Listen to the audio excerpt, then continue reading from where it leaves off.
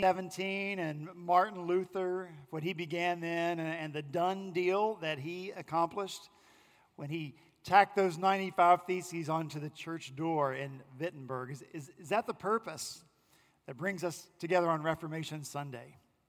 Well, I think the Reformers would answer, no, may it never be so. That's how Reformers talk, I think. Reformation is actually about the present. Reformation is about you and me right now in this moment, and it is about all of us together being reformers. If you've been around the church, Ecclesia semper reformanda. You heard that before? You should raise your hand to impress your friends. Maybe you've heard the English translation of it, which is this: the church reformed and always reforming. It's kind of become a slogan for the past few hundred years. The church reformed and always reforming. Sounds nice, doesn't it? Sounds very present, very progressive. Sounds like the way we should be, always reforming. But the problem is that this common translation of the Latin phrase is not the correct translation. The original phrase first appeared in a book in 1674, a devotional book written by a Dutch pastor named Jodocus van Lodenstein. And according to author and scholar and pastor Michael Horton, this is what van Lodenstein originally wrote: the church is reformed and always being reformed. The church is reformed and always being reformed. So the original phrase is not always reforming, but rather always being reformed. Now, it's a subtle difference, but it's an important one. And it's a difference that impacts our life in the world right now. When you misquote that saying, the church becomes active. The church chooses to change itself as cultural winds shift to accommodate those changes. But when the phrase is used as it was written, the church is not active, the church is passive. We are being acted upon by the Word of God and the power of the Holy Spirit. Author and pastor Kevin DeYoung writes this: Semper Reformanda is not about constant fluctuations, but about firm foundations.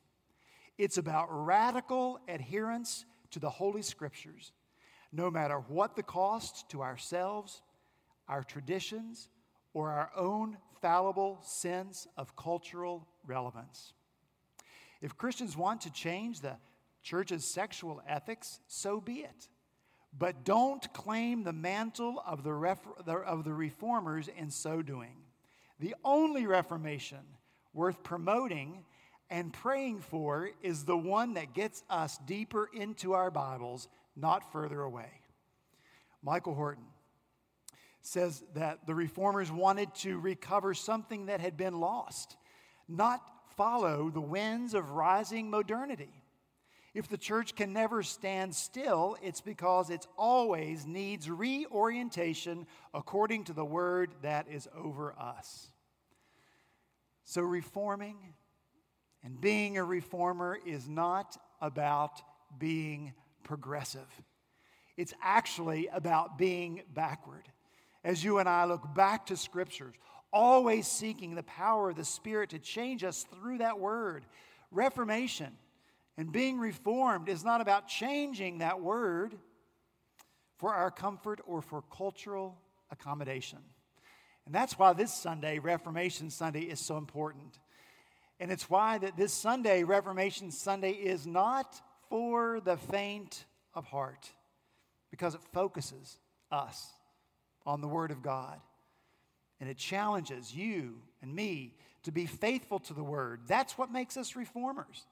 Those who are committed to the Word of God, reforming our lives by the truth of that Word, unashamedly adhering to and proclaiming God's Word on October 27th, 19... Oh, Lord, it's going to be a long... Buckle up, it's going to be a long service. It's 2019, I know that. But make no mistake about it, being a reformer is not safe, neither is it easy. Martin Luther's life is a testament to that. Nevertheless, you and I must be reformers and seek reformation in our own lives. That's what we're going to talk about this morning as we come to God's Word, Jeremiah chapter 7. If you have your Bibles, if you take them out now and turn to Jeremiah chapter 7, if you're using the Pew Bible in front of you, you're going to find that on page 634. Page 634, Jeremiah chapter 7. When you found your place, let's stand so we can hear read together the Word of the living God.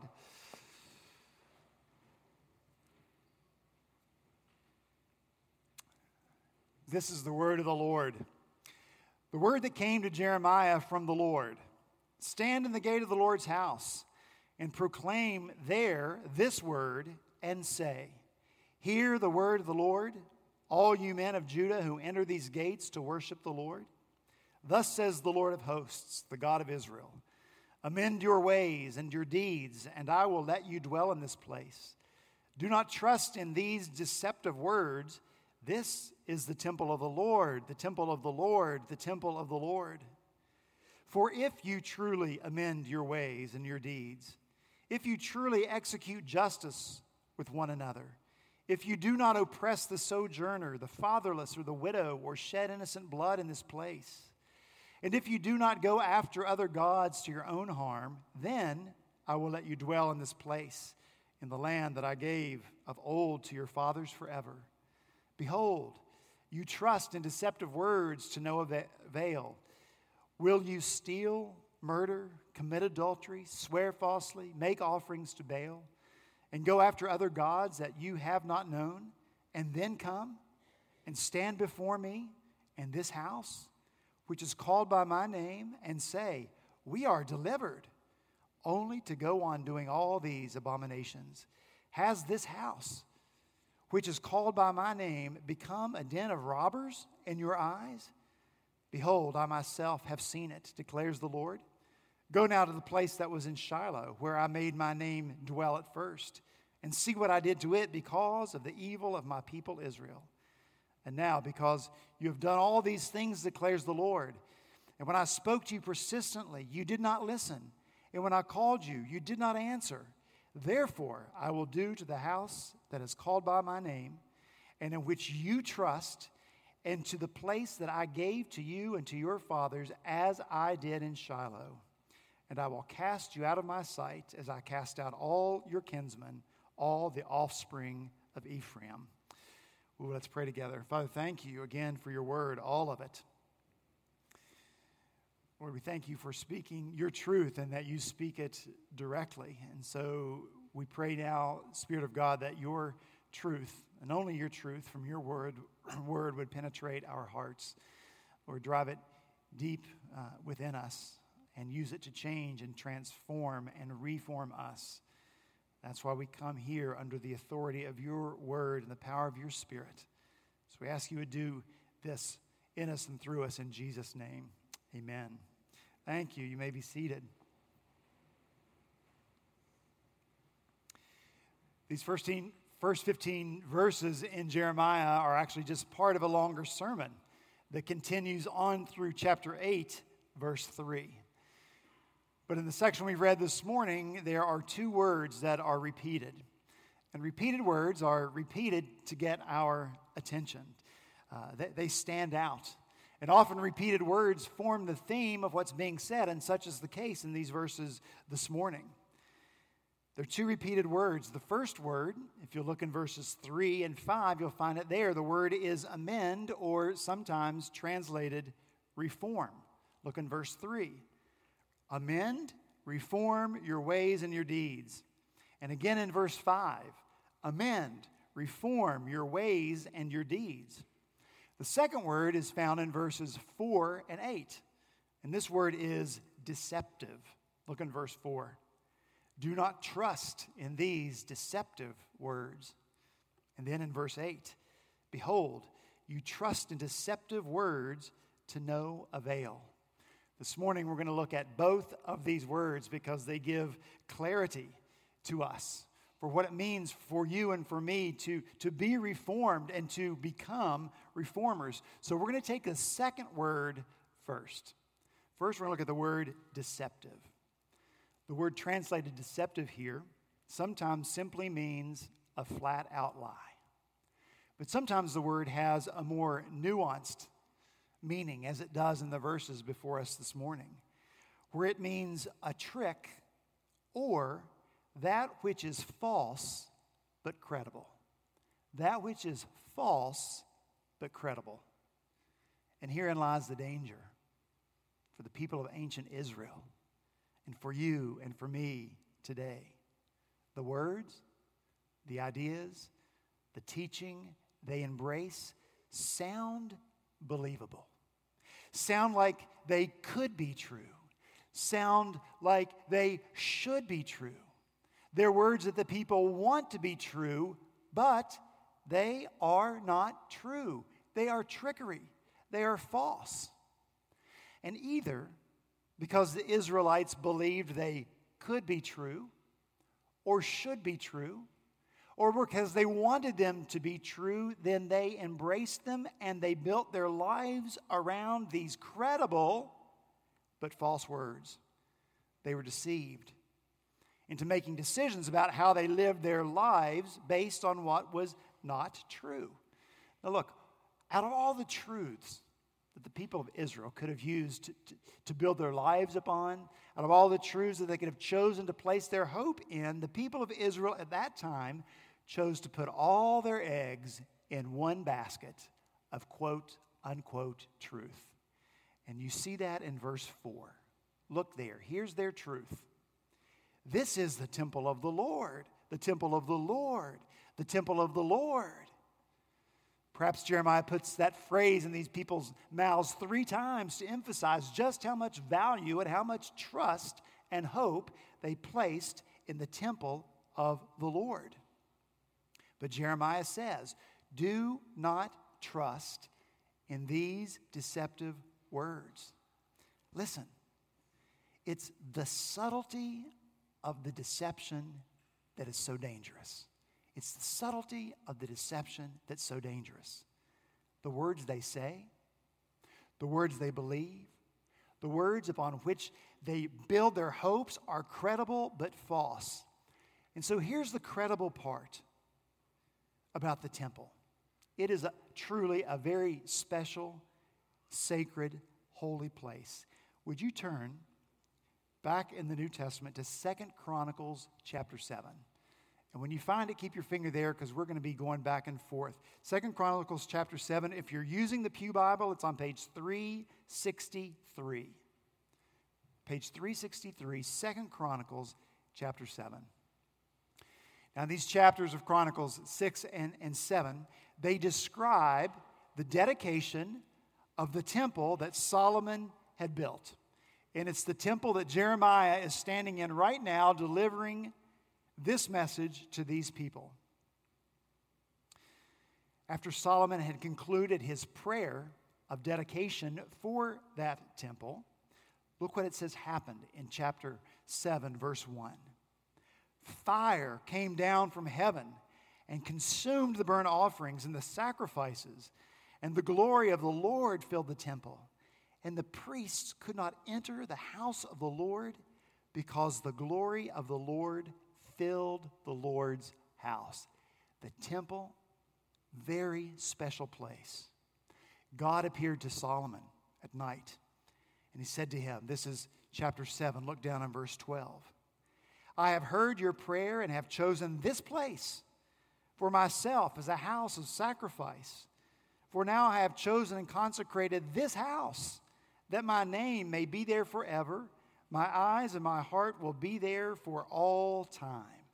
And so this is the truth about the temple of God. It is his dwelling place on earth. And so the people built their lives on this truth and what they implied or reasoned from it. They believed that if God dwelled in this temple, then God must forever protect the place where he dwells.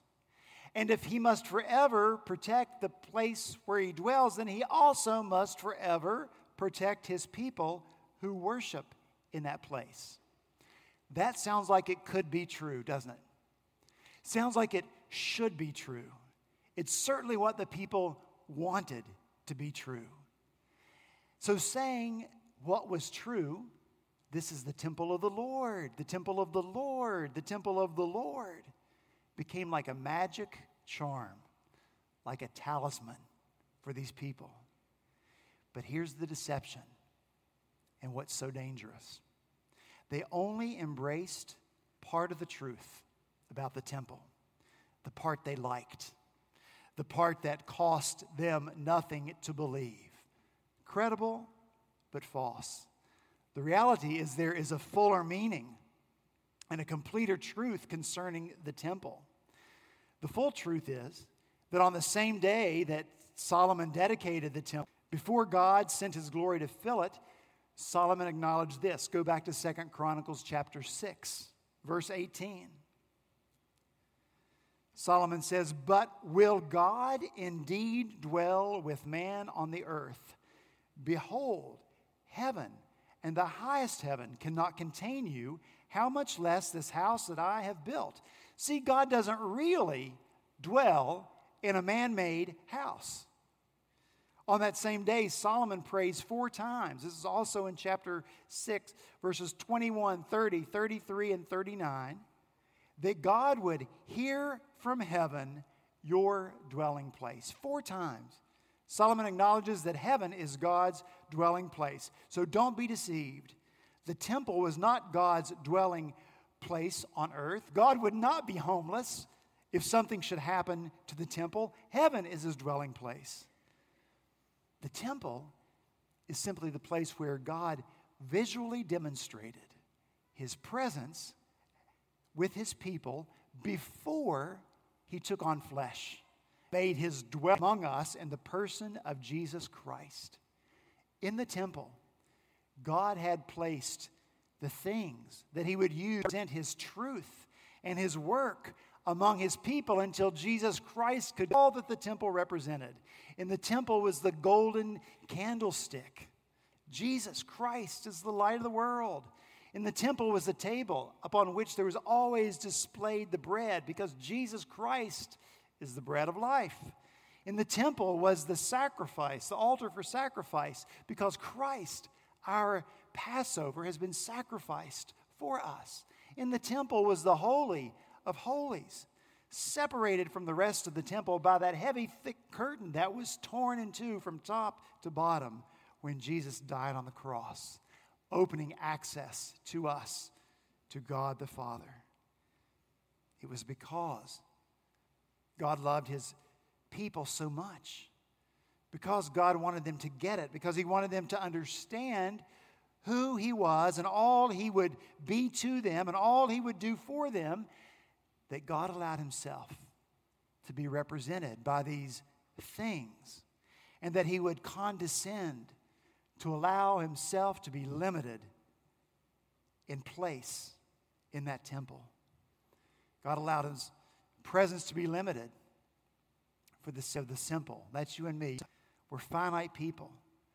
We have the enormity and the immensity of the wondrous work of the infinite and immeasurable one and only true and living God. People, the people who did not embrace the whole truth. So back to Solomon. Let's look in chapter 6 of 2 Chronicles, verses 30 and 31. That God would forgive and render to each whose heart you know all his ways, for you only know the hearts of the children of mankind, that they may fear you and walk in your...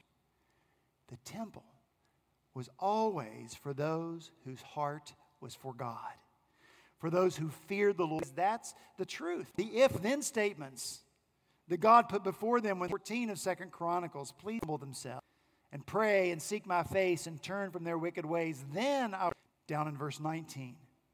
But if you turn aside and forsake my statutes and my and go and serve other gods and worship them, you up, and this house that I have consecrated for my name, and I will make it a proverb and a byword among all people. Passing by will be astonished and say, why has the Lord done this to this land and to this house? Then they will say, because Father brought them out of the land of Egypt, served them. Therefore, he has brought all this disaster on them. You see, God has always been after the heart. God has always been after obedience from the heart. That's the whole truth. The temple is nothing without the God of the temple, without a relationship with him. It's just a building and there's no safety in it. And to believe otherwise is to be deceived, to have false hope, and to ultimately go back to Jeremiah chapter 7. And look in verse 12. That was in Shiloh, where I made my name, which I did to it, because of the place of worship. And in that place there was some sort of a house or temple built there. But because of the evil of God's people, God destroyed that. What if the people had been the temple? Which is this sermon that we've read this morning. This temple, in which he delivers it, is going to be completely destroyed. It's hope that the people placed in the temple come to that rebuilt temple. And Jesus would call that rebuilt temple a den of robbers, just as this temple is called a den of robbers by Jeremiah. In AD 70, that temple too will be destroyed. A pile of rubble. See the destruction that comes from believing half-truths, what's most comfortable or what's most convenient to believe, or what costs you. Believing that is going to in what truth, or because we think the partial truth is the way it should think for us. Instead of saying the temple, we say grace, grace, grace. Does grace exist? Does it? Absolutely. Is grace a beautiful reality in our lives? Absolutely. Is it true that God, by his grace in Christ Jesus, gives us for absolutely free that which we do not deserve? Is that true? Is it true that God's grace cost Christ everything, his life? Is that true? Does your life absolutely depend upon the grace of God? Does it? Does it? Absolutely. But what's the whole truth about grace? See, too often we interpret grace as license to do what we want to do and then expect God to forgive us. Don't be deceived. Or we believe that we don't have to do any of the things that God requires of us. Things that are mentioned here in verse 5 of chapter 7, like executing justice, watching out, and standing up for the marginalized in society, such as the sojourner, the foreigner, the fatherless, the widow. We think we don't have to do those things and that God in his grace accepts that from us. Don't be deceived.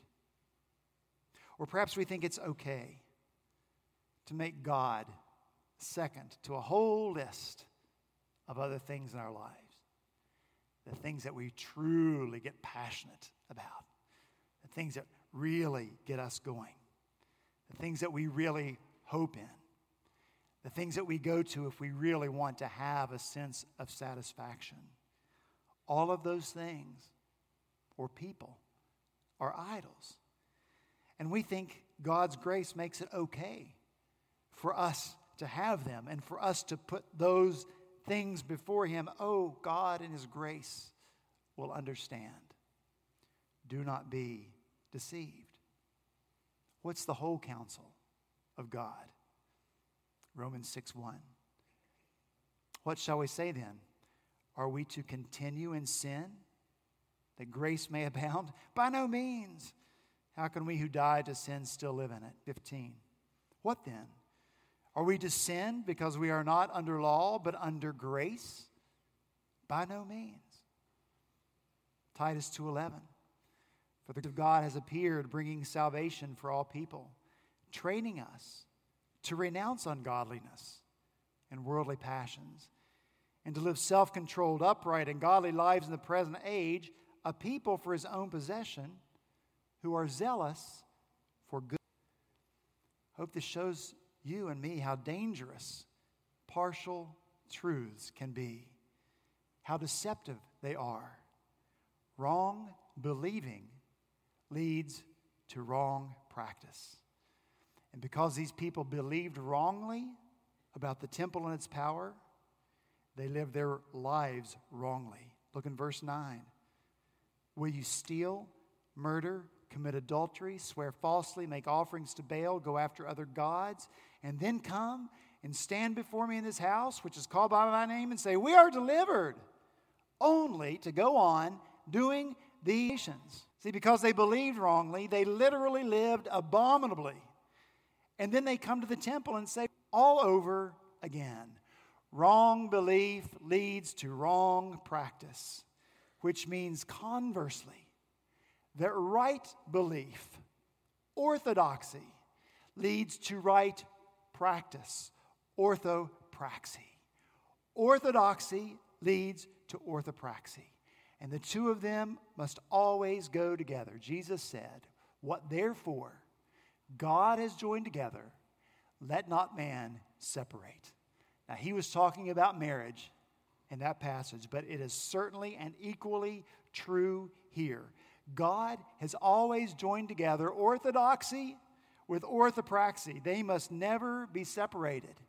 God has always wanted his people to believe the right things about him and about who he is and about who we are before him, and from that right belief to have right practice in our lives.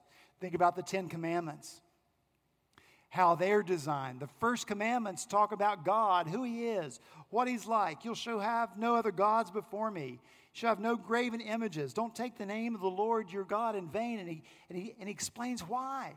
Right belief about God. And after that's in place, what does God do next? He goes to the second table of the 10 Commandments, right? And there follows right practice, orthopraxy. You know, he tells us, in living our lives, don't murder, don't commit adultery, don't steal, don't lie, don't covet. You cannot separate orthodoxy from orthopraxy. Test yourself in this. Are y'all going okay? This is long. Good. All right, test this when you get home. And take out your Bible and turn to the letter of Romans and look through the first 11 chapters of Romans. And you're going to find there lots of orthodoxy. It is deep, it's heavy, it's beautiful theology and what we call doctrine. First 11 chapters. Then you'll come to that famous chapter, chapter 12, verse 1, where Paul writes, I appeal to you, therefore, because of those first 11 chapters, by the mercies of God, to present your bodies as living sacrifices, holy and acceptable to God. See, that's orthopraxy. Now that you believe right, present your bodies as living sacrifices. Now live rightly. The same thing is true in Ephesians. Test that. The first 3 chapters of Ephesians concern orthodoxy, right believing, right doctrine. And then you come to chapter 4, 4:1. Paul says, I, therefore, based on orthodoxy, urge you to walk in a manner worthy of the calling to which you have been called. Orthopraxy. And the rest of the letter focuses on right living and right behaving. Titus, chapter 3, verse 8, brings the two together. This saying is trustworthy, and I want you to insist on these things, so that those who have believed in God, orthodoxy, may be careful to devote themselves to good works. Orthopraxy. You cannot separate the two. Don't be deceived into thinking that you can. And that's why being a reformer is not for the faint of heart.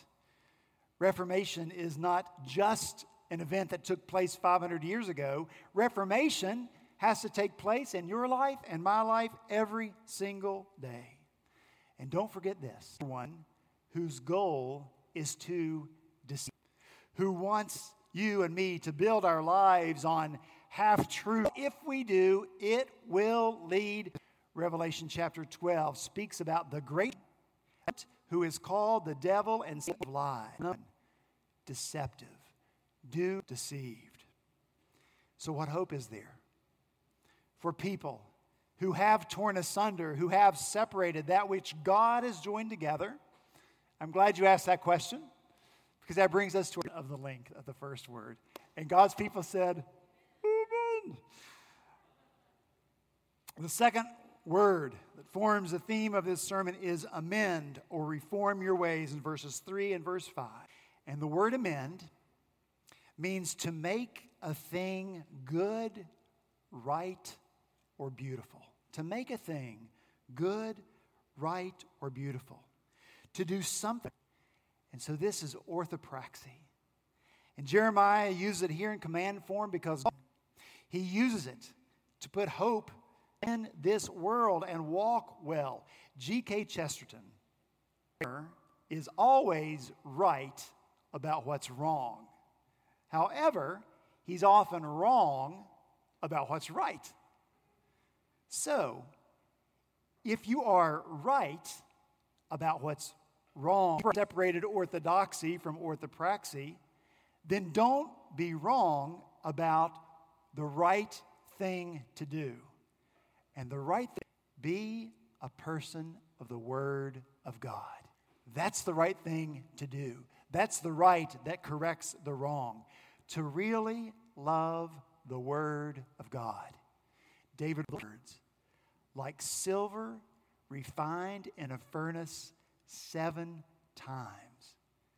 Pure and true is the Word of God. You will not find purity of word, purity of truth anywhere else. And so we've got to know the Word. We've got to reform the Word. Psalm 19:7. David writes, the law of the Lord is perfect, reviving the soul. Revive your soul with the word. In 19:10, he writes, more to be desired than honey and drippings of the honeycomb. Moreover, by them is your servant warned. In keeping them, there is great reward. Reform your reward yourself by knowing Christ. He is the living Word, through the written Word. And so to know orthodoxy and to living beautifully. And that's what Jesus said in John 14:15. If you love me, you will keep my commandments. If we know Him, we keep His commandments, orthopraxy. And so this is the plea for this Reformation Sunday. Here it is.